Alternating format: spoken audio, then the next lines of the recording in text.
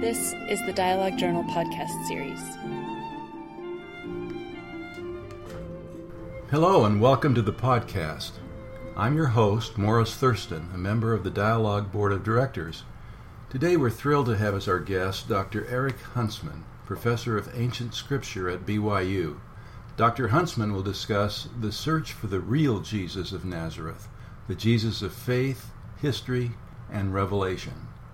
If you enjoy this podcast, I hope you'll consider visiting us online at dialoguejournal.com and subscribing to the print or the electronic version of Dialogue. Don't be content merely to consume the often ill-informed opinions of people who post on Facebook or some random blog. Anyone who aspires to be well-educated on issues pertaining to the LDS Church really should be a subscriber to Dialogue, the premier scholarly journal of Mormon thought. The next voice you'll hear will be my wife, Dawn, introducing Eric Huntsman to a gathering of the Miller-Eccles Study Group in Orange County, California. It's my pleasure now to introduce our speaker tonight, Dr. Eric Huntsman. He is Professor of Ancient Scripture at BYU and Coordinator for Near Eastern Studies and the Kennedy Center for International Studies. Dr. Huntsman was born in New Mexico and was raised in New York, in Pennsylvania, and Tennessee. He earned his bachelor's degree in classical Greek and Latin from BYU and a master's and doctorate from the University of Pennsylvania in ancient history, where he specialized in imperial Roman history and women in antiquity.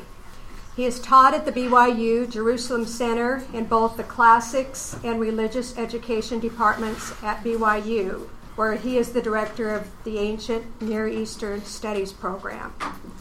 His focus is the New Testament, where he has published on a number of topics, especially the writings of John and the ministry and atonement of Christ. He served a mission to Thailand and has served as a bishop, and he's currently an ordnance worker in the Provo Temple. He sings in the Mormon Tabernacle Choir, and he spoke recently at Women's Conference at BYU, and his address, which is on the topic of doubt and faith, will be on BYU television on June 21st, which is a Sunday, so you may want to catch it and record it. He'll be on at 11 o'clock. And so without any further ado, we'll turn the time over to Dr. Huntsman.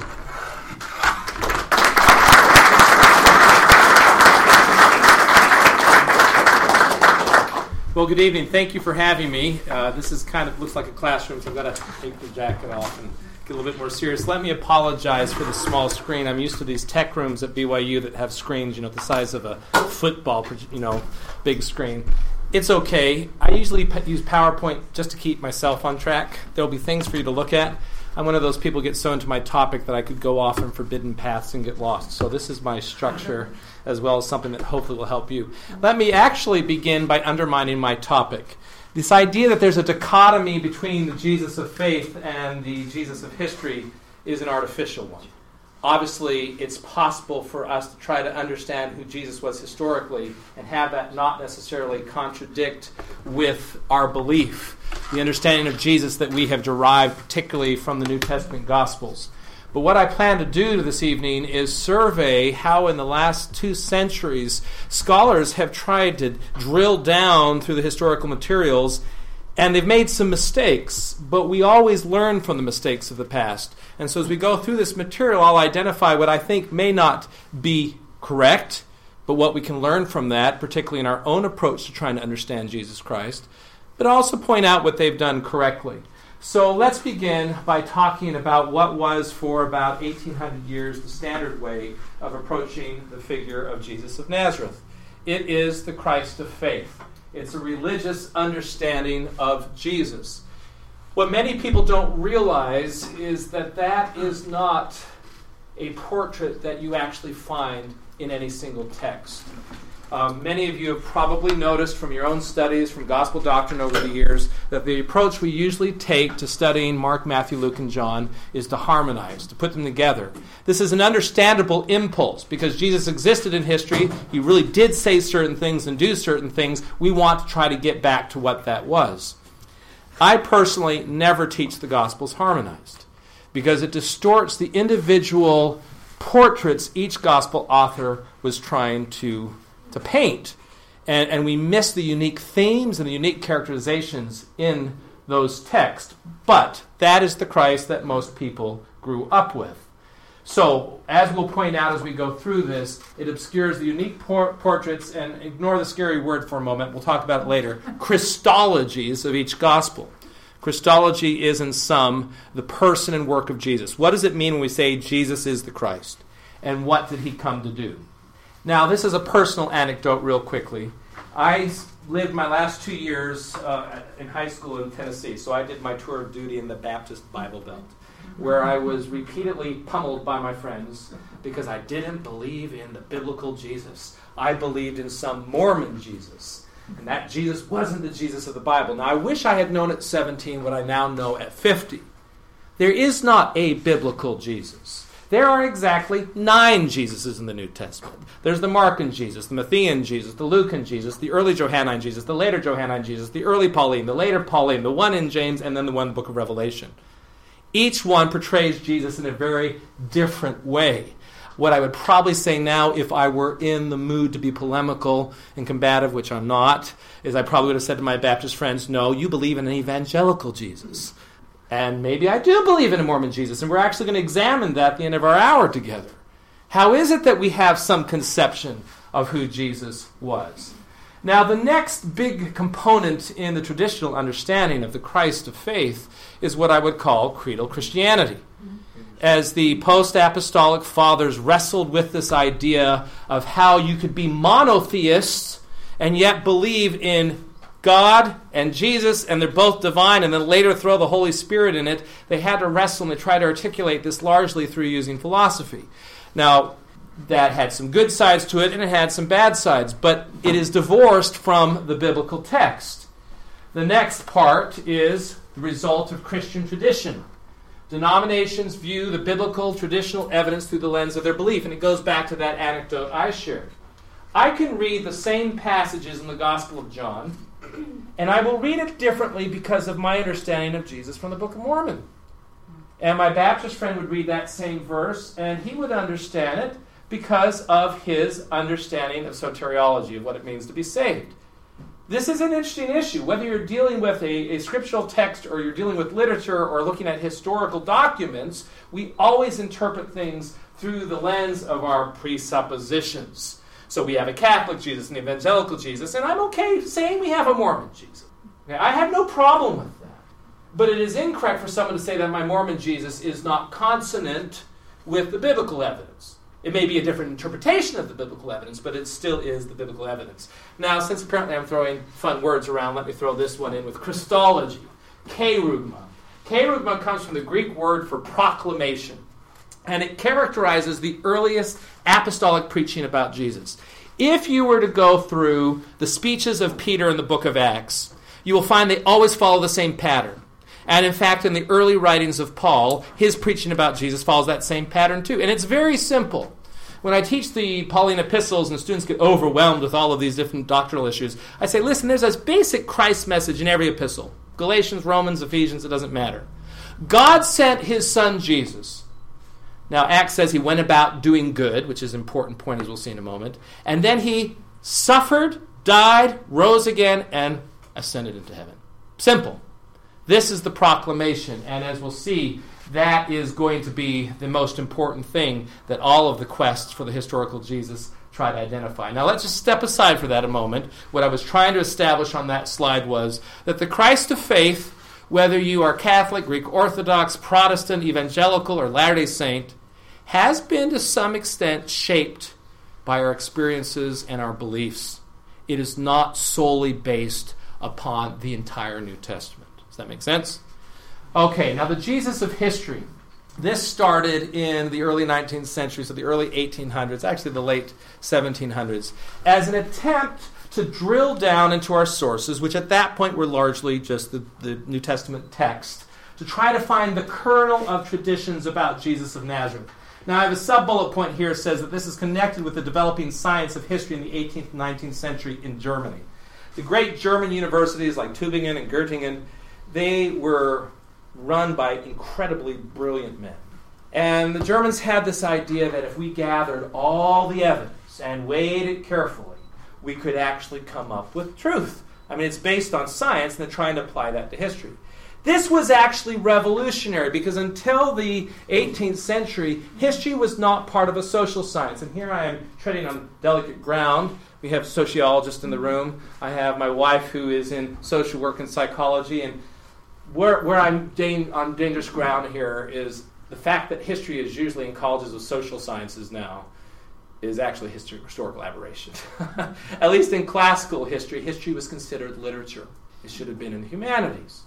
And so your historical text, whether it be a historical author like Thucydides, a Greek historian, Tacitus, a Roman historian, or a gospel text, was always considered literature. I had a classics professor years ago when I was an undergraduate at BYU. He used to always say, history is nothing but rhetoric. You're simply trying to convince your readers that what you think happened, happened. Or sometimes more insidiously, you're trying to convince them that what you know didn't happen, happened. Okay, but there's always a bias. There's always an objective. But these great German polymaths didn't buy that. They thought if they looked not only at written documents, but they looked at coins and artifacts and material culture, if they gathered all the evidence, they could actually recreate what happened. Okay, but real historians know that what you're doing is just assessing probability, what seems to be the case from the evidence that we have. We'll come back to that.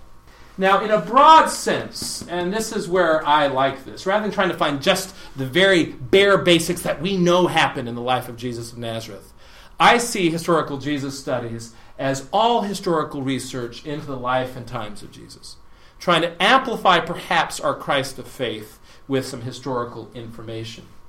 In a narrow sense, and sometimes the people who do this are very conscious of it, it can be about revisionist theories linked to particular ideological or theological or even political agendas. There is a great field right now which tries to read current social conflicts into the times of Jesus. Now, there are parallels to be sure, but sometimes if we begin with a narrow agenda, we may actually find ourselves forcing or misinterpreting evidence. Now, once again, let me undercut the whole thesis of my talk. If you read the online introduction of this topic, I said that the quest for the historical Jesus has gone through some distinct phases or quests. Well, that is a red herring in itself. Periodization is always a big problem. How do you know when you're no longer doing classical music, but it's now romantic or Baroque? For instance, did we suddenly wake up January 1st, 2000, which I know is wrong because the millennium didn't begin until 2001, but we can't argue with the rest of the world on this. Did we wake up January 1st, 2000 and say, wow, I sure feel 21st century today. I felt awfully 20th century yesterday, but today I'm certainly 21st century. You know, these boundaries and the periods that we establish are permeable. And what we will see is that people in the first century, first Jesus quest we're going to talk about, may have a lot in common with the second quest, etc. And yet we periodize for a reason. It's a way for us to try to organize and control our evidence. So just be aware that although I'm about to walk you through 3, perhaps 4 distinct phases in historical Jesus studies, those boundaries are artificial. We've imposed them on the material. Now, as I also said at the title slide, this idea that the Jesus of history is somehow opposed or different from the Christ of faith is a problem. Do they have to be exclusive sets? Do they overlap a little? Do they overlap a lot? Or, as I'll propose, is there a third sphere here?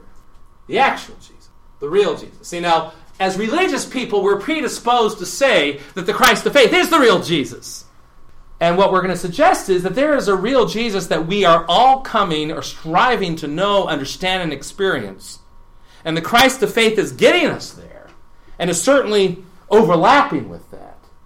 Okay, so keep that in mind. Keep that in mind as we walk through this. Now, since we're going to spend most of our time together with the historical Jesus, let me go back to this quote-unquote scientific model of history as opposed to this literary humanistic view of history. Because it all comes back to knowing, or whether it's possible to know, anything that happened in the past. Things happen in the past, and how do we know that they happened? So we begin with historical events. Now, someone wrote about them. This is why the original view of history was literary, humanistic. So historiography is what is written about recorded events, and as I've already mentioned, it might be informed or shaped by a thesis statement. Herodotus, for instance, when he was writing his history of Greece, had this theory that East and West were always bitterly opposed. And so you have a thesis and you try to prove it. Okay. Now, history, as we do it now, is an attempt to look at our historical sources, in the past primarily historiography, but now we bring in material culture and other evidence, and try to use that to come back to the historical events. But we never can do it with absolute certainty. Students would always answer me back and say, yeah, but today we have video, and we have lots of documentary evidence, and so we can see exactly with someone's cell phone camera what happened between that police officer and that person. And so I'd say to my students, if we are to go, take a break from class, let's walk out of Greek history and go down to Hoagie Yogi. And while we're down there, we see an accident. Or some of us see it, because some of us were ordering, and others were waiting, and some people were looking, and some people weren't looking. They heard a crash, they turned, they might not have seen it all. We come back to class, if there are 50 of us, we could conceivably come up with 50 completely different stories about what happened, even though many of us saw it. And even if some of you had videoed it, you only have it from certain perspectives. And let's talk about biases. What if your roommate was in the accident? He was driving the car that hit the biker. If you liked your roommate, you may try to exculpate him. If you don't like your roommate, you may try to implicate him. Okay, so these things drive it. So from the get-go, the quest for the historical Jesus is going to be limited, and we need to be aware of that. This question of historicity, what is only about what can convincingly be demonstrated by historical methods. But just because something has historicity doesn't mean it was necessarily what happened historically. It's just what we are using, a set of criteria to try to establish. So let's talk about what these criteria are. First of all, we need to look at our sources. Now, originally, when we're doing the Christ of faith, we're assuming the Bible is true. And I certainly believe that. It's inspired. I believe that. That everyone reading it will see the same thing. I don't believe that. So we have to understand the sources. And at the same time that our German and then other European friends were developing a more scientific approach to history as they saw it, they were doing the same thing to literature. Some of you know the big debate in Hebrew Bible studies about 1 Isaiah, 2 Isaiah, 3 Isaiah more. They're kind of taking a beloved text and breaking it up, and they have reasons for it. You may not agree with their conclusions. It wasn't just the Bible they were doing this. They were doing it to my Homer. They did it to Homer. Homer did not write both the Iliad and the Odyssey. They're by two different poets. Or better yet, there is no Homer. Okay, so there was this attempt to critically analyze text. I was at dinner with some friends before we came here, and we were talking about music. I'm a choral musician. And how perhaps we were critical of some performances. And I wanted to say, that's because we're trained to be critical. That's right. We're kind of predisposed. But remember that critical wasn't originally negative, right? Critical comes from the Greek verb krino, which simply means to judge. It just means to weigh or evaluate. So what we do is we go back to these Gospels and we try to evaluate them. And a lot of believers aren't prepared for this. But we have 4 Gospels. Which is the most reliable? I mean, this is a problem, isn't it? When I start New Testament and Gospels class at BYU, I always say, what's your favorite Gospel? This is how we start the class. And, I'll say John, and John happens to be where I work. So I always say, you don't like one child. You don't love one child more than another. You love all your children. Now, you may like one on a given day. So I said, if we had a favorite gospel, it would be John. And I think that usually gets a plurality. And then Luke usually comes in a close second. And some people will throw in Matthew because of the Sermon on the Mount or something. Mark, in 20 years of teaching, I think I've had 5 people say Mark. And I know it's because it was the shortest. Okay. Well, I have recently revised it, and I've decided my favorite gospel is the gospel I'm reading at the moment. Okay. But if there are 4, which one is the most reliable? If they disagree, which one are you going to trust? So there's this critical analysis of the Gospels. And you probably know this term synoptic. It means from the same point of view. You may have noticed earlier I didn't quote the Gospel or list the Gospels in canonical order. I didn't say Matthew, Mark, Luke, John. I said Mark, Matthew, Luke, John, for a reason we'll talk about in a moment. But Matthew and Luke follow very closely the basic outline of Mark. And all three of those, although there are some differences in Matthew and a lot of differences in Luke, they're following the same tradition. John is so different and so theological that one of the first things they decided was John must not be reliable because he's so different from the others. So we'll see in the first and second quest that the synoptics are favored over John. The understanding was John represents more the later Christian understanding of Jesus than it did the actual historical Jesus.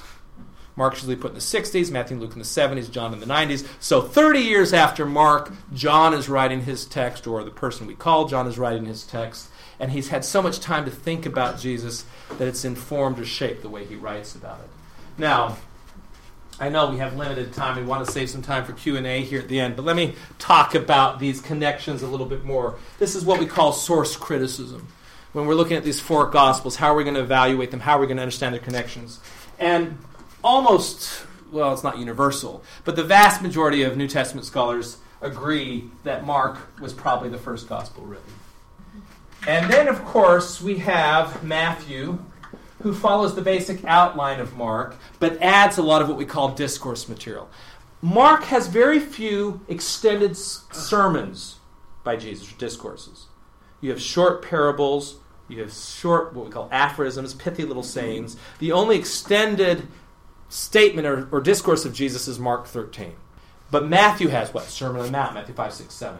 So you have the basic material of Mark, which Matthew occasionally amplifies or corrects, and then he weaves into it this additional material, and we're not quite sure where that came from, but it's mostly sayings of Jesus. And then we have Luke, and I'm going to make him a different color. He also is coming from Mark, and interestingly, he has a lot of the same sayings that Matthew has, which Mark lacks.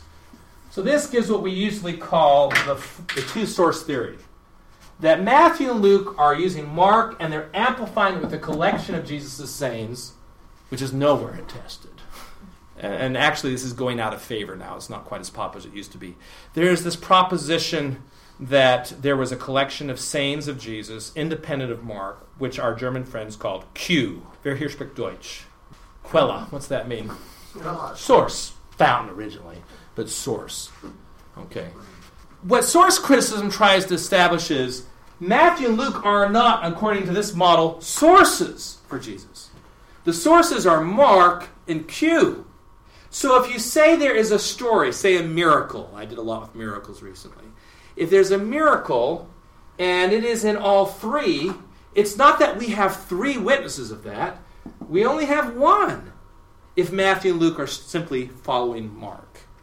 Okay, now this is getting a little detailed, but if you're paid full-time to practice priestcraft like I am, and so that's what you do, is you just study the scriptures and talk about them. This is what you can occupy yourself with. But you see here that I have connected with source criticism this idea of multiple attestation. If you have a miracle or a teaching which is in more than one source, right? Mark, Matthew, and Luke does not equal three sources, it equals one. But say we have something like feeding 5,000, and you propose that it's in Mark, Matthew and Luke are simply quoting or citing that, but it's also in John. Independent of the synoptic tradition, you have multiple attestation. So as historical Jesus scholars are trying to find out what Jesus really said and did, if they have multiple attestation, they say that probably happened. Remember, historicity is just about whether it fits criteria, it's historical, if it seems to have occurred. One of the other criterion that they used was this idea of Semiticism. So the Gospels were all written in Greek. But if there is something in a saying of Jesus that looks like it's Aramaic translating to Greek, or is Greek written with Aramaic syntax, then that shows that it probably was from this period. Another criterion is what they call the criterion of embarrassment. We'll talk about this in a moment, but the supposition by some historical Jesus scholars was there's the original stuff that was reported about Jesus, and then there are later Christian amplifications of it, what they thought about Jesus. Would later Christians have recorded or made up something about Jesus that was embarrassing? You're like, well, what would be embarrassing about Jesus? Why would, if you didn't have 2 Nephi 31 and knew that Jesus was baptized to fulfill all righteousness and set an example, why would a sinless Jesus need to be baptized by John the Baptist. Later Christians wouldn't make that up. So, in fact, they might be a little bit embarrassed about that. Here's a famous example. It makes no sense to the Latter-day Saints because we have a different understanding of Luke 22, Garden of Gethsemane, thanks to what Doctrine and Covenants 19 and Messiah 3.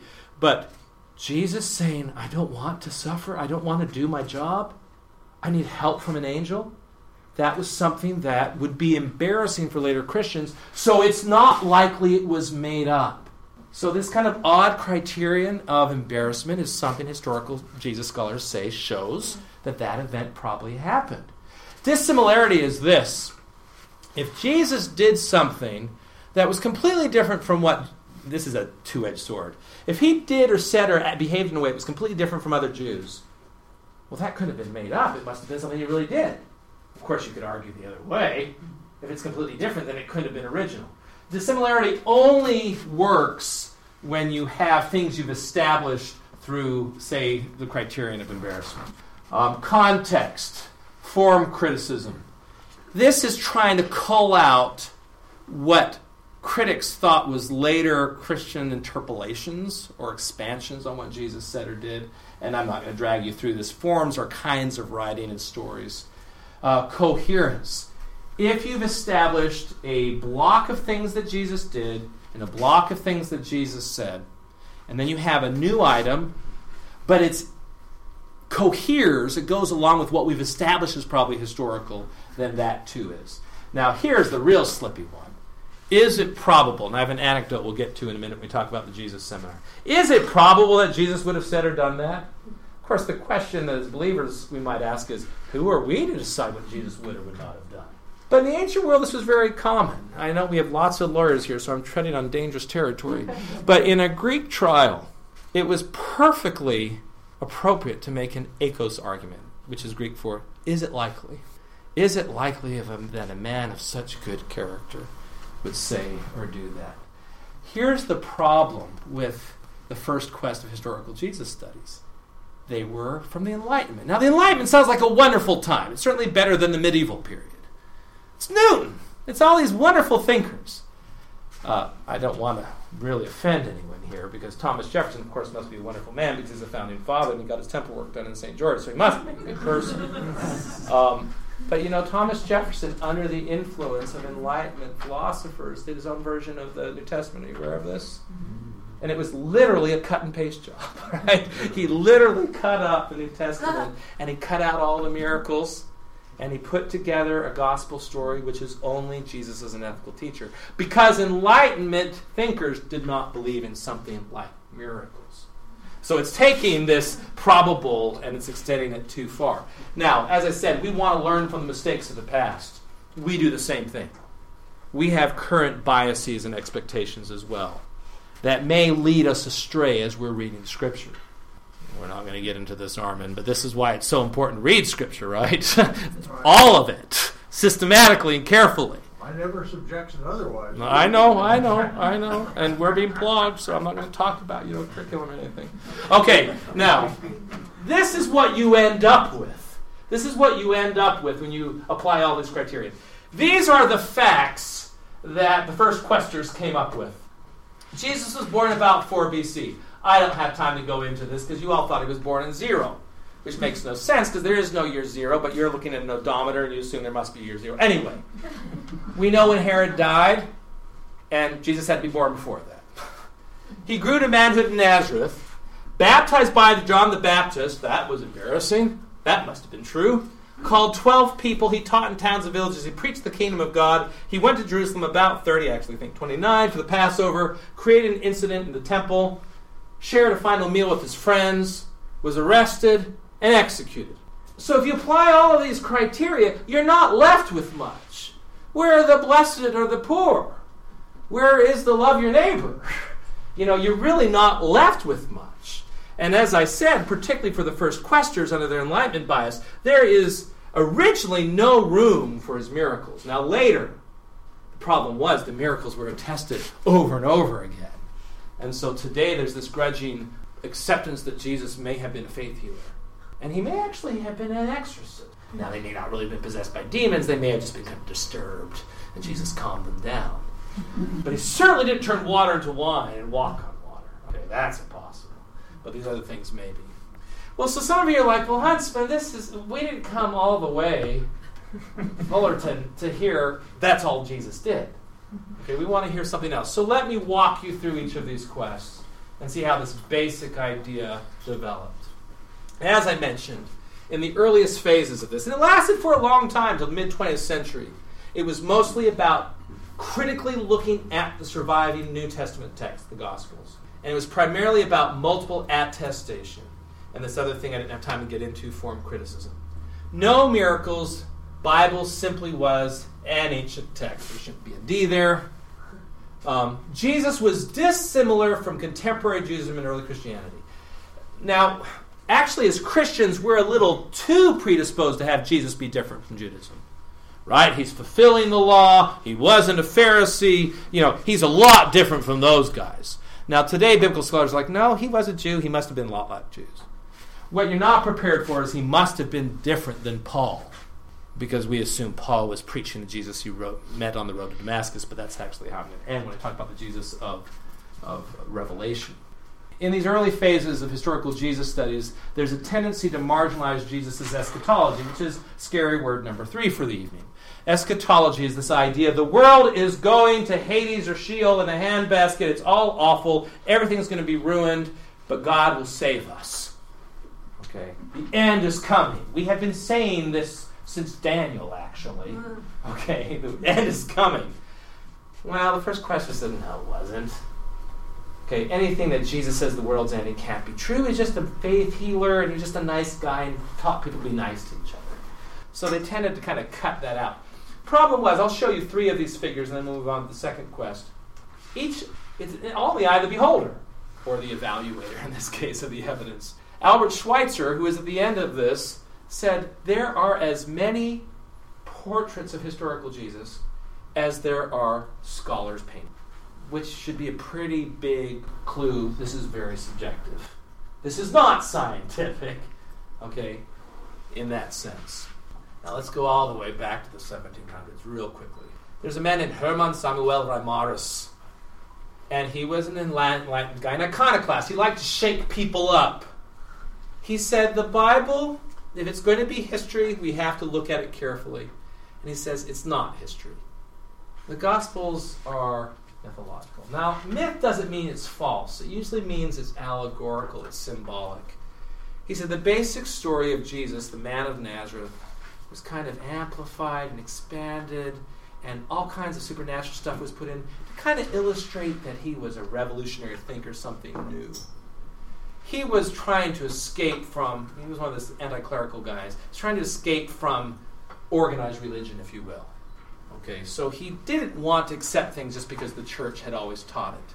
David Friedrich Strauss, here's the book, this is a recent republication, of course, The Life of Jesus, critically examined. No miracles.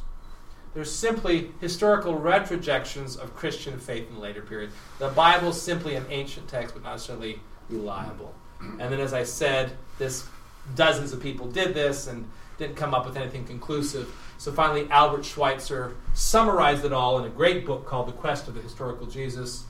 And he realized that we weren't getting anywhere. And so we end up having an end to this approach to trying to figure out who the historical Jesus was. Now, he does say something positive, even though we can't really identify much of what Jesus said or did. Clearly, he was an influential person because he changed the lives of his disciples in the early generations of Christians, and then Catholics, and then Lutherans. So Jesus' influence was positive. Whoever he was and whatever he actually said or did, he did call for change. And the change must have been for something better. And so believers in Jesus today are still trying to find something better. So here are the lessons from the first quest. I have a colleague, Steve Harper. If you watch the women's conference, he and I speak together. He used to always say to our Jerusalem students, and he was a church historian, so he does it in the context of Mormon studies. He'd always say, always ask yourself what you know and how you know it. What you believe and why you believe it. Don't just accept it because it's been taught to you. Kind of understand why that. What it did teach us is that the Gospels and all Scripture need to be read critically. Remember, critically doesn't mean cynically, doesn't mean doubtfully. It just means you evaluate it and you judge it, you think about it. Now that's true. Okay, it is important to think carefully and ask yourselves questions as you're reading the text. Tradition can cause misreadings of the text. I think from a restoration perspective we would accept that. That traditions can cause you to misread a text. So as I say here, from a restoration perspective, received texts are not enough to know Jesus. We need some other kind of information to know the historical Jesus. By the way, the Book of Mormon talks a lot about traditions of the fathers. And in 3 out of 4 instances, they're negative. Don't think that we in our own faith community don't have traditions that may have caused us to misread things. Okay, it's going to pick up now. Okay, we're just going to get a little bit more interesting. Because the second quest began with the assumption we have no way of knowing anything. It sounds like a little strange thing to dedicate your life to. I have no way of knowing anything. It says the Gospels have to be interpreted theologically. We can't drill down and find out what actually happened historically. There may be some elements that we can distill out. They're the ones who are really big on the criterion of embarrassment. The only things that we can really trust are that Jesus was crucified, and how embarrassing was that? Demythologizing. There's a man I used to really despise and now I really love. His name is Rudolf Bultmann. I misread him the first couple times I read him. He said, we need to read through the Gospels and demythologize them. Realize that a lot of the miracles and even some of the teachings are just symbols. You see, that actually gets my hackles up, right? Because I love the Gospels. How can they be wrong? But I'm going to show you what he does with that. He said, it's really not the details of what Jesus said or did for the most part that matter. What matters are the salvific acts of Jesus. That he suffered, died, and rose again. Some of you are associated with Claremont. I have a colleague, Tom Wayman, probably the best trained New Testament scholar in the church right now. And we were in a faculty seminar once. And he said, and we were talking about historical Jesus stuff. He said, if Jesus had never performed a single miracle, never taught a single parable, but he suffered in Gethsemane, died on the cross, and rose from the tomb, we're still saved. Now, isn't that interesting? Because everything I've said so far is probably, why is he doing this? Oh, and I'm uncomfortable. But the point is, what the second quest said is, it doesn't matter if we can't get all the details worked out with our limited understanding or evidence right now, as long as we have that fundamental proclamation that God sent his Son who suffered, died, and rose again. Now, some of you may know that name if you're into theology. Karl Barth, a very famous German theologian, really kind of shaped by the tragedy of World War II, actually. A lot of nihilism. He was more of a theologian than a historian, but he said, this Jesus quest has been spinning its wheels, but it really is about the cross. Now, I know that's not LDS speak, but substitute for the cross the atonement, and you should be completely comfortable with what he's saying. It's all about the atonement. Okay? And he actually said, he called for the death of the first quest. Stop arguing about things you can't prove and focus on what you do know. Now, if you do watch our women's conference talk, both Steve Harper and I do quote Elder Holland's very famous talk, Lord, I Believe, where he talks about people when they're having doubt. He says, hold to the ground you have. In my classes, I always insist that we talk as much about women as men. So let's take an Elder Holland and raise it to Rosemary Wixom. President Wixom gave such a wonderful talk where she talked about the friend whose faith was in tatters. It had all burned out. But all that was left was Jesus. And she built up from that. Well, there's something to this. Here's my buddy Rudolf Bultmann. I'll tell you why I didn't like Rudolf Bultmann. It's because he wrote a lot in the Gospel of John. And when I was first getting into Johannine studies, he was ripping up the Gospel of John, and it drove me crazy. Just like when German scholars ripped up Homer and ripped up Isaiah. And I thought this whole business of demythologizing the text and trying to strip away the supernatural and all this stuff, it was taking away my Jesus. I took it personally. Only later did I realize it was what Tom was telling us. The most important thing, the suffering, death, and resurrection. And German-speaking friends, Dasein. The mere existence of Jesus, whether we know anything he said or did, the mere fact that God came into the world in the person of his Son, Jesus, changed history. And it's almost like the second questers were throwing down the gauntlet and said, are you willing to believe though you know nothing? Now let's take that from a Mormon perspective for a moment. Are you willing to accept the Book of Mormon if you don't understand DNA evidence or Mesoamerican archaeology or Great Lakes archaeology or anything? But the mere existence of that text means something about Joseph Smith. That's basically what Bultmann was saying about Jesus. And it was only later, third or fourth read of this man, that I realized he was actually the most earnest Christian I had read yet. He was a fervent Lutheran who believed in Jesus and felt that he was saved, even though he could not definitively say a single miracle or particular parable was historical. Isn't that just, it's almost revolutionary. It's completely against everything we think.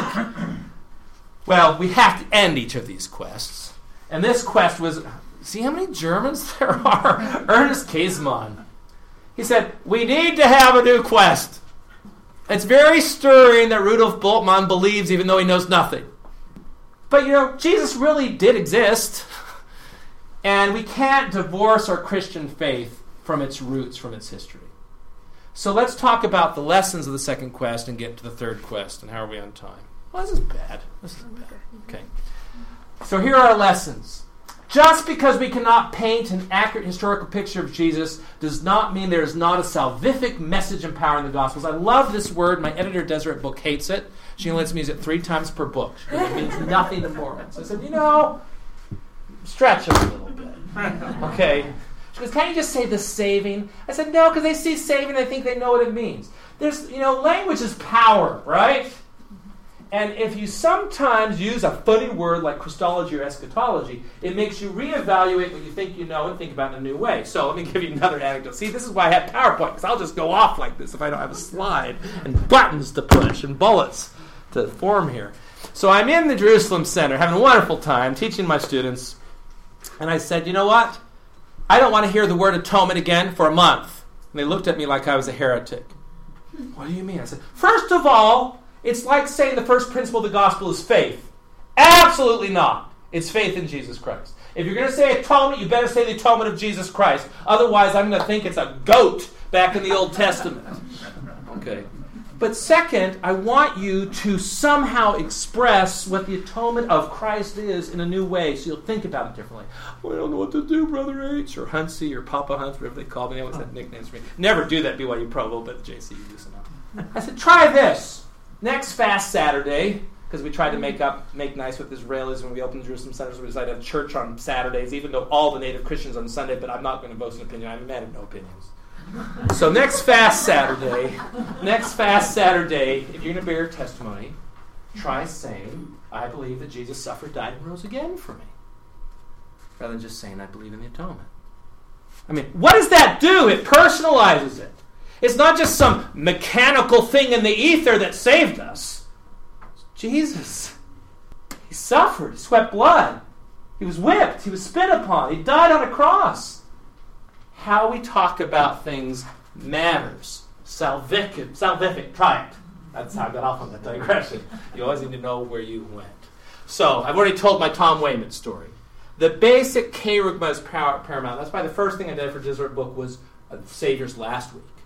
Because the miracles and the parables and the sermons were not as important as the last days of the Savior's. From a restoration perspective, in some ways the symbolism of Jesus' acts and even teachings can be as important as the acts and words themselves. And this is what I recently tried to do in the Miracles book. I believe with all my heart in all 36 of those miracles, all 21 of the summaries, and all 11 of the reports. But we have time for story. Okay, so I'm moving from classics to ancient scripture, 2003. First New Testament Gospels, Religion 211 class. And I was a classicist. I was a historian. I didn't know how to do the Seminary Institute thing.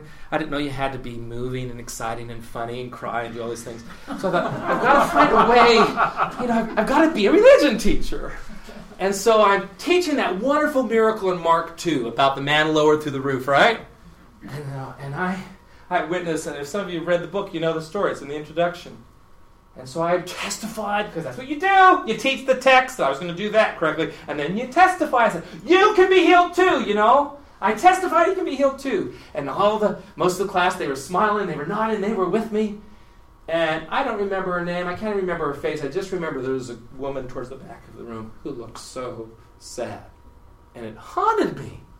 It haunted me. And so my prayers that night, I said, Lord, what did I do wrong? And the thought that came to me, perhaps it was an answer, was that young woman had been praying for a specific miracle for years, and it had not come. And so my enthusiasm that, yes, that miracle can happen, what is so encouraging for many of us can be discouraging, disheartening for others. And I resolved there and then I was going to teach the miracles differently. And a few years later, I wrote a book. But that's because it became apparent to me, and Jesus gives us the clue in that story. What's easier to say of the man of palsy? Take up thy bed and walk, or thy sins be forgiven thee. Now, when we pardon or forgive people, it's words. It's not that hard. For us, the idea of healing a physical ailment with, nothing, not even your hands, is impossible. But really, what was harder for Jesus? To heal that man of paralysis, or to sweat blood, suffer on a cross and die? It's harder to forgive the sins. And so clearly that miracle of restoration of health is a type, a symbol of the restoration of spiritual health. And so the point is, every one of those miracles can be true, but they can have a deeper meaning. And so my attempt recently was to see how each of those different miracles, 5 different categories of miracles, nature miracles, healings, casting out devils, restoring senses, raising the dead, reflect or symbolize a different aspect of the atonement. So this is the point. That's what I learned from the second quest. It's okay to not know the details. And even if those things did happen, could they symbolize something that's really important? Okay, let's get to the third quest, because this is the one we're still in, and this is kind of fun. Because it's really messed up. Okay. Because a lot of the proponents of the third quest, because we discovered new text, we got new evidence, and this is what historians want. You want to go to an archive, you want to find new information, you want to do new research, you want to do a new survey. We started finding all these funky texts and garbage dumps in Egypt. Okay, that's what Fayum and Nag Hammadi are, the garbage dumps. And we find these texts, and you've got a Gospel of Philip, you've got a Gospel of Mary Magdalene, you've got this stuff, it's cool, it's different. If any of those could be dated at the same time as our canonical Gospels, then you could give them equal weight, presumably. If they're written 200 or 300 years later, no. And yet there's a tendency to privilege these non-canonical texts, what one conservative scholar called an inversion of authority. The first quester said we have given too much authority and credence to these religious texts. They're not historical texts. With the third quester, some of them have done the same. We're not going to rely on John, because he's certainly not as good as Mark, Matthew, and Luke, but that Gospel of Judas, that sure is intriguing. Maybe it's right. So that's a bit of a problem. But here, no offense here. In my PowerPoints, red, unless it's the blood of Jesus, red is usually bad. Because there's a university north of us. Okay, and blue, cougar blue, is usually good. But anyway, this is pretty neutral. This kind of orange color is my wife's favorite color. Careful cultural contextualization. Now, this is good. We need to understand this evidence, whether it comes from the canonical text or these new texts, within their cultural context. If we can learn as much about first century Judaism as possible, we might be able to understand those texts better. And this is where it's gotten fun, albeit dangerous. If we really understand the time and culture in which the man Jesus lived, what we know about other preachers and other messiahs and other leaders and other teachers in that period might help us understand Jesus. And so there's an attempt to fit Jesus into a model. Is he an apocalyptic prophet? Remember, the first question said, no eschatology, the world's not ending. Well, we've now found out that Jews they all thought the world was ending in the first century. So maybe he really could have said things like, you're going to see the Son of Man pretty soon. Okay, so we have 3 really big names in historical Jesus studies who say he's a charismatic prophet. He's a charismatic healer, apocalyptic prophet, excuse me. Crossan, this is dumb. Dominic Crossan is brilliant, but brilliant people are dangerous. Okay, he's a cynic philosopher. I'll tell you why this is dangerous. He was a Jew. No one debates this. A first century Jew in Palestine. Cynic philosophers live in Greece. Okay, so anyway, that doesn't work. Messiah, oh, I love right. Social prophet, Richard, he wants Jesus to be a Marxist. We'll just leave it there. Okay. A man whom I really like, Ben Witherington. He's a great evangelical scholar, but a solid scholar. He said the same thing Strauss did at the end of the first quest. Remember, Strauss said, there are as many portraits as there are painters. And now Witherington says, there are as many portraits as there are scholarly painters.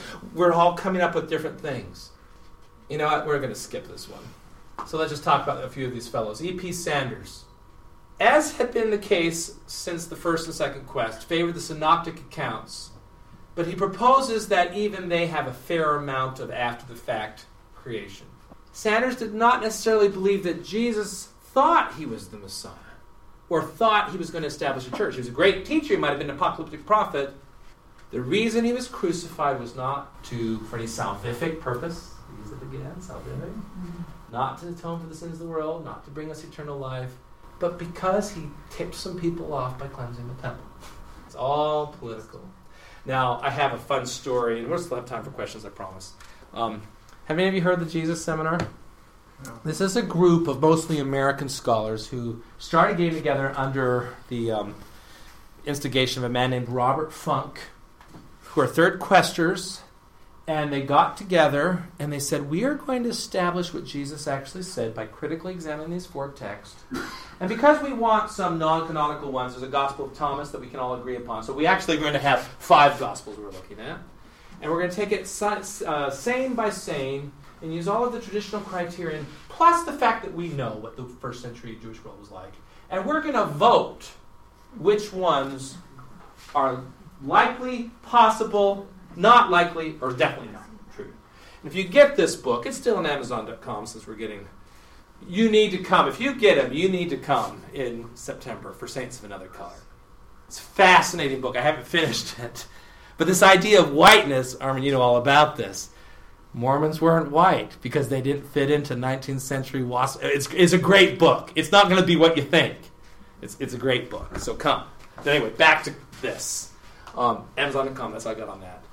You get it, and it's color-coded. Did any of you have those red-letter editions of the Bible when you were growing up where the words of Jesus were in red? Okay, red means Jesus said it, just like your red-letter edition. Pink means maybe he said it. Gray means he probably didn't say it. Black, no, he didn't say it. Later, they decided to do that with the miracles and acts of Jesus as well. Now, here's the story, because the stories are more fun than when I'm teaching. They went on the road, and they still do. It's now called the Questar Institute. They go on the road all over the country, and they have their seminars, and they all come and give speeches, but they get a lot of the rest of us to pay to go watch them talk to each other.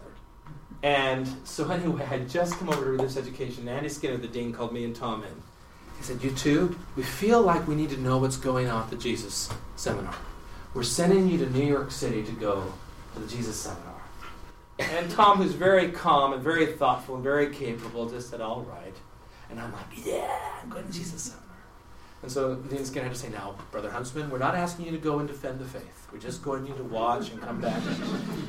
It was funny. The first day we're in an elevator, we have our little name tags on, like some of you, Tom Wayman, Eric Huntsman, Brigham Young University. And we had a couple people say, oh, we're so glad you're here. Like you poor benighted Mormons, we're glad you're seeing the light and coming to our seminar. So anyway, what they would do is we paid for, BYU paid for these banquets for us to go to each night. And they would have each night at dinner a question of the evening. And we'd all get to vote on it, as if we were part of the Jesus Seminar. And so the first couple nights we didn't do anything. The last night, the question was, I'm going to use salvific for the 3rd time. Did the death of the man Jesus on the cross have any salvific significance? I said, Tom, we've got to vote. We can't let this one go. So we went and threw our red pebbles in. And I think the vote was something like 13 red pebbles, 20 pink, 60 gray and 200 black. I thought 2 of those 13 red pebbles were BYU Mormon red pebbles. Anyway, so that's the Jesus Seminar. Marcus Borg has just died. He's a member of the Jesus Seminar, but I had the same kind of repentant experience with Borg that I had with Rudolf Bultmann. Because I only knew that Marcus Borg was part of the Jesus Seminar, and I thought, well, that just means he doesn't really believe in Jesus, and he's just gone overboard. We make mistakes when we just assume we know people without reading and studying and getting to know them. He, like some of these other people, said Jesus was political, and I just started rereading him, and it's so good. He said he was political, but he was against Roman oppression, but he said also against the Jewish exploitation of the leadership and also the nationalists who want to rebel against Rome. But Jesus says, no, you're just going to get yourself killed. You should love each other. It's just really amazing. Jesus' call to mercy, love, and forgiveness flew in the face of Jewish expectations. Now, he's very much the product of his background. We all see things through the lens of our own preconceptions and our own temperament. But he's a mainstream Protestant. His wife, Mary Ann, is an Episcopalian priest. And so he's just kind of like, a mainline Protestant or Episcopalian. He is representative of mainstream liberal Protestantism. But he believes that even though Jesus may not have said and done everything that the texts say he did, there's no doubt that Jesus changed the world. And Marcus Borg, may rest in peace, was a committed Christian. I mentioned this fellow in passing, John Dominic Crossan. He used to be a Catholic priest, no longer. Doesn't believe Jesus was an apocalyptic prophet. He thought he was a social reformer. The one thing Dom is a little dangerous for is he's notorious for downdating non-canonical texts, which means almost all scholars understand that these apocryphal Gospels are 250 years later than the canonical ones. And so this idea of privileging them, how can you justify that? Well, Dom would say, everyone says it was written in 150, but I think it was really written in 90, which means it's as early as John, so we can count it. So he's a little dangerous in that regard. Bart Ehrman, some of you may know him. He's a very prominent scholar at Duke, and he publishes a lot with OUP, Oxford University Press. He was an evangelical Christian, but because he had such a rigid view of Scripture and had been absolutely inerrant, as he got into biblical studies, and particularly textual studies and textual criticism, and realized the Bible wasn't everything he had learned in Sunday school as a kid, his whole kind of faith system collapsed. He's a very good man. Just because one is no longer traditionally faithful doesn't mean he can't be a good man, or a woman can't be a good woman. But anyway, he's mostly focused on looking at the text. If there are manuscript problems or text contradicts another, that shows that the Christian movement was fluid, and maybe it's really not telling what the historical man Jesus did. But here are the lessons from the third quest, if you will. Research into the history, religion, literature, material culture, philosophy, and any other evidence we can get from the first century. It's really important. As much as we can know about the time and the culture of Jesus, the better off we are. And I say absolutely yes. Completely for that. Jesus is best understood from models from his own time and culture. Well, it's probably true. The danger is, though, if any of us that have worked with honors theses or master's students or any students writing papers, they write a thesis or they come up with a proposition in the course of their research, and even though their subsequent research doesn't bear it out, they're so invested in the work they've done so far, they do not let go of it. Okay, and what's the problem if you think that Jesus must be understood as a first century social reformer, even if there's evidence that suggests that's not the case? Now I have a positive restoration perspective that's a bullet point, and then I have a negative one that I haven't listed here, but I guess I'm being blogged, so I just as well have. We're taught to seek wisdom from out of the best books, to read all good books. That goes along with looking to everything we can. If you want to know Jesus better, why wouldn't you want to know everything about the world in which he lived? But you know what? Holding tenaciously to a model perspective, if it doesn't come from an authoritative source, which in our faith community usually means something signed by 15 people, okay? Not just one apostolic opinion, but it's got to be 15. If you hold too tenaciously and aren't open-minded for some little adjustments here and there, you may go off in a wrong direction, like some of these third questers are. In my mission, when we were trying to explain the need for more scripture than one, we had this is kind of a facile, puerile model, but we'd say, Tommy Juke Theo, Samad, Kian, Gilan. How many lines can you draw through one dot? Lots. Me Juke, Sang Juke. How many straight lines? The fact that we have 4 books of scripture and 15 prophets, seers, and revelators. We have a lot of things to control. But let's not just do it because Aunt Bertha said that's what it was. Or you found a stray passage in the Journal of Discourses. Or Brigham Young was reported to have said this. Okay. So just be careful about holding on to some of these things. Be careful about our preconceptions. Now, this is what I promised, and we'll be ready for questions in about 5 minutes. No one has defined this as a fourth quest yet that I've seen, but I have noticed in the literature that there's a shift in some people who I've read and a couple whom I've met. I really like what they're doing. There seems to be a new or a growing confidence in the canonical Gospels. There are a lot of good scholars who are saying, we sure spent a lot of time in the last 200 years tearing up texts that for 1,800 years everyone believed. And all this evidence we now know about the first century actually bears up a lot of these things in these texts which people have been arguing about for 200 years. My buddy John has been rehabilitated. There are now scholars who say, if not the Gospel of John itself, its source, the beloved disciple, seems to have known the world of first century Judaism and the geography and the buildings of Jerusalem better than Mark, Matthew, or Luke. So we no longer have to ignore one of our 4 pieces of evidence, and I've listed some of those people there. And there has been this question, what criterion of embarrassment, should that really decide what Jesus said or did? Because we think it might have been embarrassing to Christians in the 2nd century? Really, multiple attestation? What if John is the only one, not even in our little chart here, what if John is the only one who talks about the man born blind? Really? It couldn't have happened because we don't have multiple attestation? So there's been a question of whether the criteria are even valid. And then there is this issue that I have been interested in recently about miracles. I was really encouraged when I was reading a man named John Meyer. He's wrote in a series called The Marginal Jew. I was researching his volume that dealt with miracles. And he said, historicity, let's look at our sources. He said, it doesn't, don't buy into this thing that it doesn't make sense. Miracles couldn't have happened. Historicity is not about whether a miracle could have happened. It's about whether Jesus and the people who saw him do things thought they were miraculous.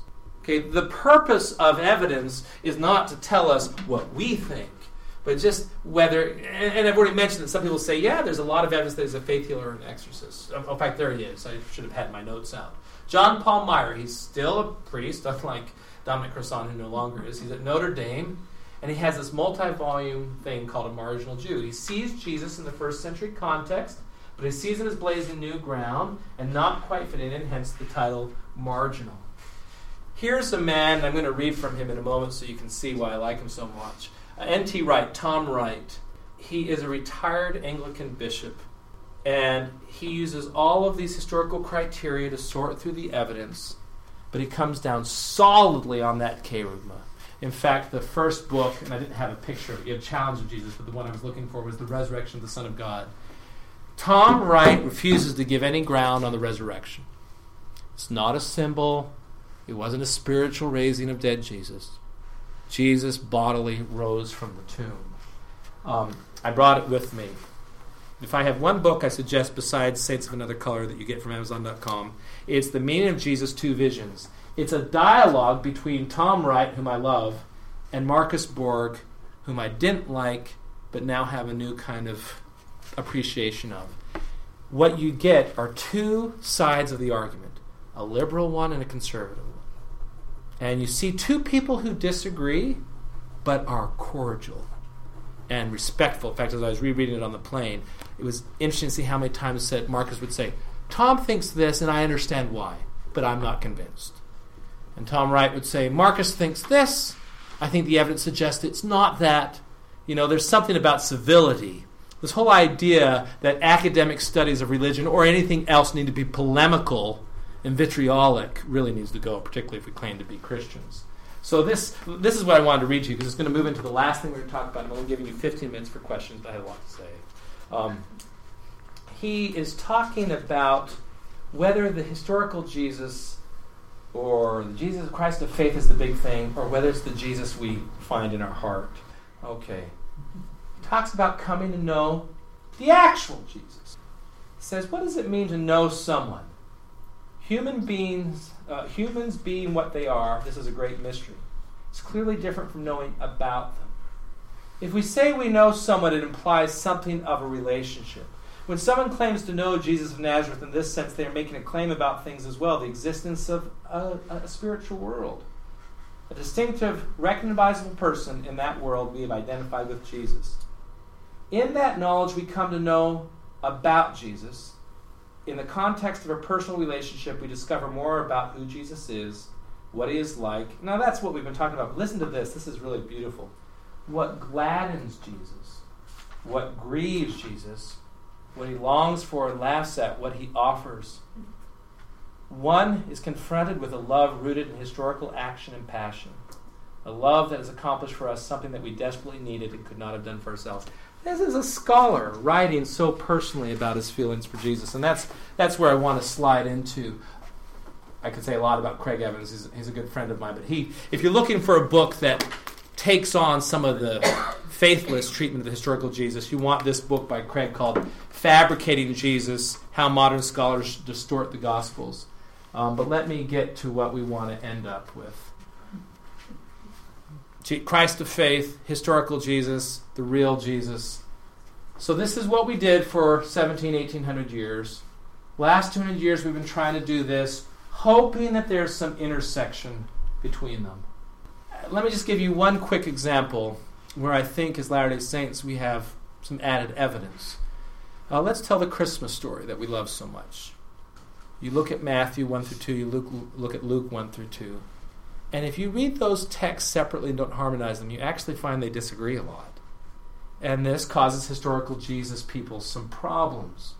Matthew doesn't even mention Nazareth until the end of his account. In fact, a lot of people think that Joseph was from Bethlehem. Okay, well, but he was engaged to Mary. They must have lived in the same town. Have you been to India recently? Arranged marriages? You don't even need to know each other to get married. But anyway, you go through all of these things. Luke knows nothing about the massacre of the children of Bethlehem, nothing about the flight to Egypt. But when you go to the Book of Mormon and look at those beautiful passages, 1 Nephi 11, Mosiah 3, Amos 7, all these prophecies about Jesus, what's really interesting is you find out the things that are important to us from a Book of Mormon perspective are the things Matthew and Luke don't disagree on. Mary was a virgin from Nazareth. She divinely conceived Jesus. Says nothing about Joseph, where he was from. Jesus was the Son of God. His mother's name Mary. That's from Mosiah. Jesus is born near Jerusalem. Okay, as we know from Amos 7. Mary is a precious and chosen vessel. It's interesting. The things that we know, it's back to Dasein, it's back to Bultmann. The things that we actually know are just a handful, but they're precious. I often will tell students as we're going through the scriptures, use Elder Oaks' good, better, best model. Let's talk about absolutes, probables, and possibles. The absolutes that we know and we need to know to be saved that are salvific are few. And there are all these probables, and these probables you can find a general authority quote from or 2 or 3 scriptures for. You never go wrong living the probables, and the probables support the absolutes. But where do we spend all of our time in high priest group? On the possibles. And there's all this debate, and there's all this first quest, and second quest, and third quest stuff, right? So, let me move on and discovering the real Jesus, the revealed risen Lord. In the Synoptic Gospels, we had men who knew and loved Jesus, who walked around the Holy Land with him, who thought they knew him. And then 3 of them were taken up on a mount, and by the power of revelation, found out he was completely different than they thought. The Transfiguration was, if you will, a foretaste of the risen, glorified Jesus. They got to see what the kingdom coming in power would look like. What that teaches me is the actual Jesus doesn't come from just a blind acceptance of the Christ of faith in a text or from historical methods. It comes from revelation. It comes from experience. John the Revelator in Revelation chapter 1. Jesus' best friends, by all accounts, according to the 4th Gospel, right? He's the beloved disciple. Saw the risen Lord in a guise he had never seen him before in the Isle of Patmos. As Latter-day Saints, a young boy, we would say, went to a grove of trees. And I know there are several accounts of the first vision, but all of them agree that he saw a glorious being or 2 in that grove. Section 110, Joseph and Oliver saw a man, and the description, if I brought my Doctrine and Covenants, I'd read it to you, but the powerful Jesus he encountered. Let me just close with another anecdote, and then we'll open up some questions. When I introduce the Gospel of John in a class after we've gone through Mark, Matthew, and Luke, and I have to kind of justify why I like John so much, I tell them I love John because its portrait of Jesus, which is just one of 4, seems the most familiar to me. And I think it's because it's the most consonant with the Book of Mormon portrayal of Jesus as Jehovah, as the Lord. And I finally have to admit to my students, it's not for literary reasons, theological reasons, but it's because as I read the Jesus in John, for me at least, it may be a different gospel for you, it resonates with what I feel in my heart as the Lord whom I love and worship. Historical Jesus stuff is my passion. I think it's fascinating. I think it's interesting. Sometimes the intersection with the Christ of faith that I've always had since my mom taught it to me as a little boy is neat and interesting. But what makes a difference, what's truly salvific to me, I don't know why I keep looking at you for salvific, I think it's because you laughed the most the first time I said it, is the Jesus I feel I experience when I've sinned and I'm repenting and a peace of conscience comes upon me. It is the Jesus I encounter as I sing. It's the Jesus I know after I've prayed to my Father and I close in His name. It's the Jesus I know when I teach my children. I've had some discussions with friends about this. You know, our religion is not just something we talk about. It's something we experience. It's something we live. It's something that each of us has to experience for him or herself. In the name of Jesus Christ, amen. I don't know if we're supposed to close in the name of Jesus, but I like Jesus, so I did. Okay, yes? A lot of these scholars seem to be 20th century. They're bringing up this different. Yeah, the first quest went from 1700 to 1953 or something, yeah. Have these scholars, are they steeped in the works of Adam Clarke or Alfred Edersheim, Frederick Farr, who place context and historical... Yeah, be careful. A lot of times as Latter-day Saints, I don't know if you all know Edersheim in particular and Farrar, we privilege those two authors more than most Christians, and you know why? Because both James Talmage and Bruce McConkie quote them extensively. And they're 19th century, they're late 19th century authors. So they would say they've moved past that. But when I mentioned something about periodization, the reality is we keep reinventing the same wheel, right? It's actually incorrect to say the third quest is the first time we're trying to contextualize, because as you've rightly pointed out, we have some people in the late 19th century.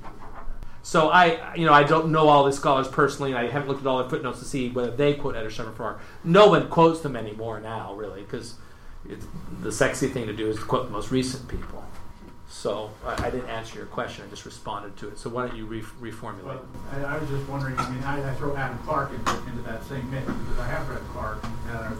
They provide that historical setting and context, which is required to understand truth. Yeah, the reason why I and I went off on the wrong path, because I kind of reacted against Farrar and Edersheim, because it is true that their method is correct in contextualizing.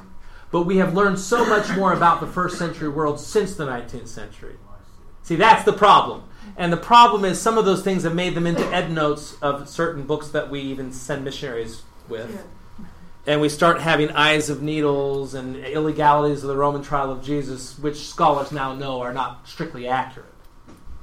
Okay, so yes, the method of contextualization, absolutely they're influenced by, but not their conclusions, because they've learned a lot more about it since. Yes? Yeah, on the spectrum of low and high Christology... Yeah, I skipped that whole slide, and I apologize, but we only had so much time. Do you say it's fair that we have a slightly lower Christology than, let's say, an evangelical? And if you disagree with that, why? Okay, yes, no. Let me just quickly tell you what we mean by Christology. When we say the person work of Jesus, usually Mark is low, Matthew and Luke, because he says Jesus is the Son of God at baptism. Matthew and Luke is Son of God at birth. John is Son of God from the beginning. And the reason most people say we have a lower Christology is because evangelicals subscribe to the creeds and Jesus is God. Yeah. But, this is apples and oranges. We maintain that Jesus is God. Now that makes us uncomfortable because that's not our speech. But John says, in the beginning was the Word was with God, and the Word was God. Or the Word was divine, if that makes you more comfortable. What's the Book of Mormon title page say? Show that Jesus is the Christ, the eternal God. What does Jesus say in 3 Nephi 11 when he touched down on Bountiful? I am the God of Israel and the whole world. So I would say Latter-day Saints have a very high Christology. It's just not a Christology of, the technical term is homoousia. That's why I said slightly lower. I'd call it a parallel. Okay. I'd call it a parallel. Yeah, see, no one's willing to think outside the box. But that's why you change the wording. Yeah. We have a parallel Christology. Okay. I don't know if that meant anything to anybody here, but he liked it. And he likes salvific. Okay. Yes. Many of the historians that you showed us on your slides had different slants that they were doing. Like he was a social reformer. Right. He was this or he was that or whatever. But there was kind of like all of the ones you highlighted all kind of had the assumption that he was real. I wanted to know if you could talk about some historians, because I'm a librarian by occupation. I've come across some historians who expressly deny the historiosity of... Yeah, it's interesting, and I skipped over my friend Craig Evans, but Craig has actually pointed out, and I think he's absolutely correct, we have few figures from the ancient world who are as well attested. We don't have as many attestations for Plato as we do for Jesus. So part of that is just a reaction because everyone's believed him in 900 years, we're not going to. But very few of these actual serious biblical scholars say that there was not a man named Yeshua ben Yosef from Nazareth. Okay, very few people believe that, who are actually in the field. Let me say something else, because our time is short. How many times did I say, I viscerally reacted against this person, but then when I got to know his works better, I understood he believed?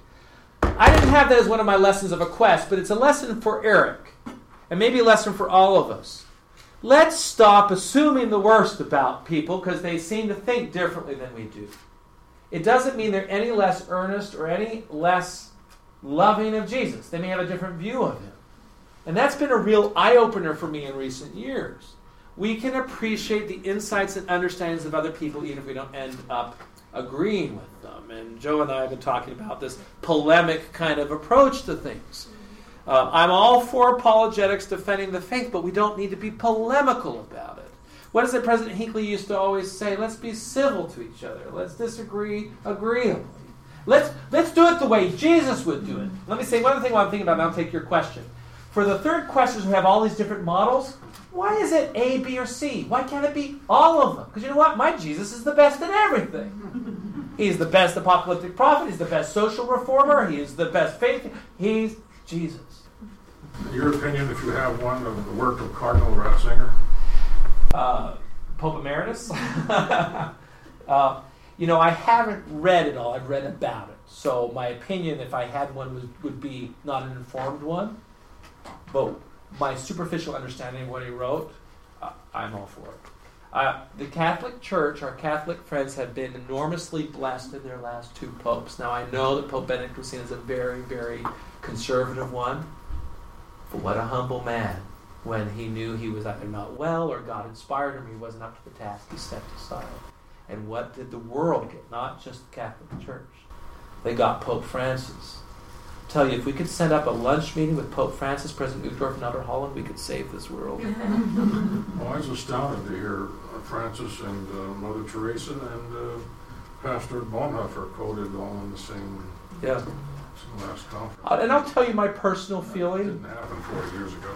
God loves all his children. He loves his Buddhist children, he loves his Catholic children, he loves his Mormon children, and why wouldn't he inspire good women and men and all those traditions to do the best for his children? Okay. My opinion. I'm a man of few opinions. Yes?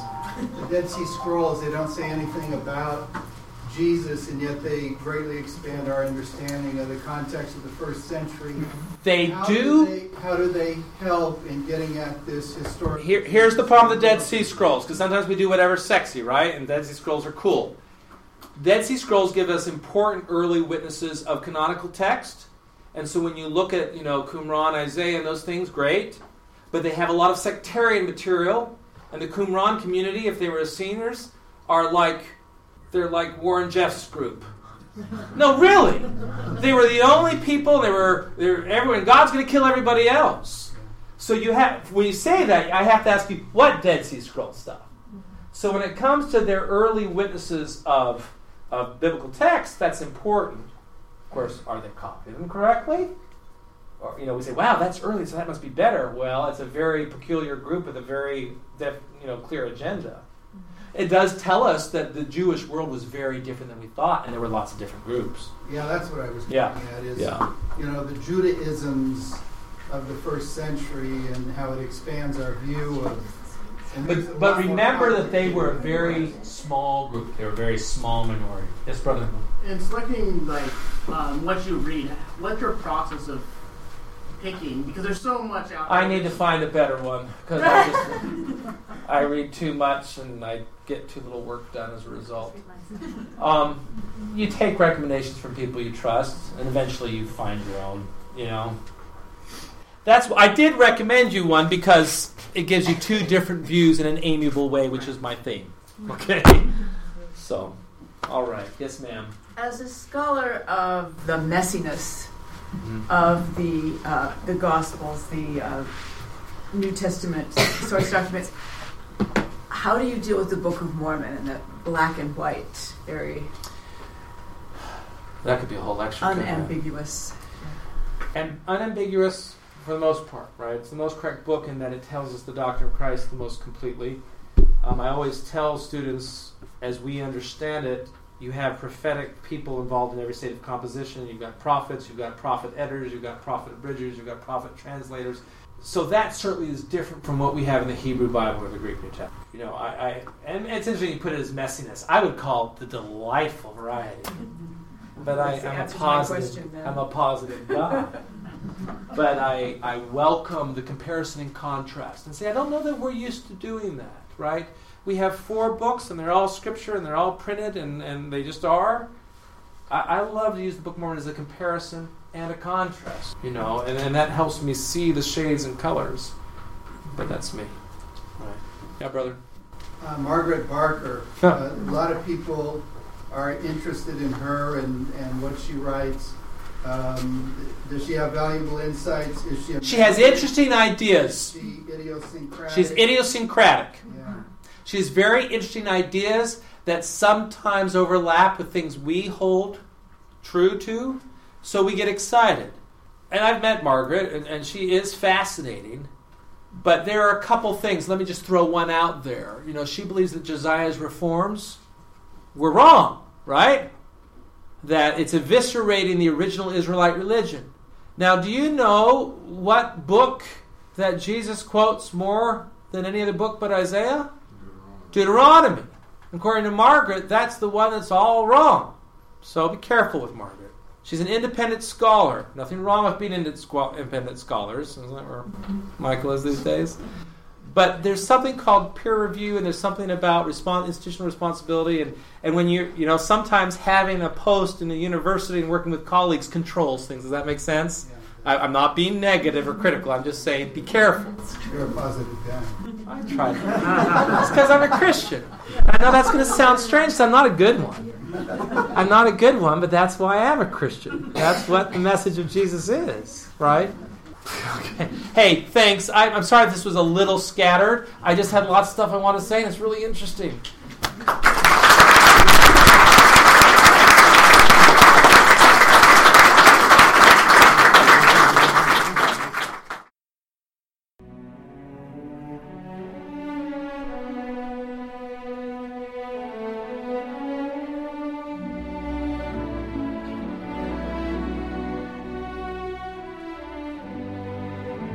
You've been listening to the Dialogue Journal podcast series. We'd like to thank our guests today. For more Dialogue podcasts or to comment on this one, please visit dialoguejournal.com. Thank you.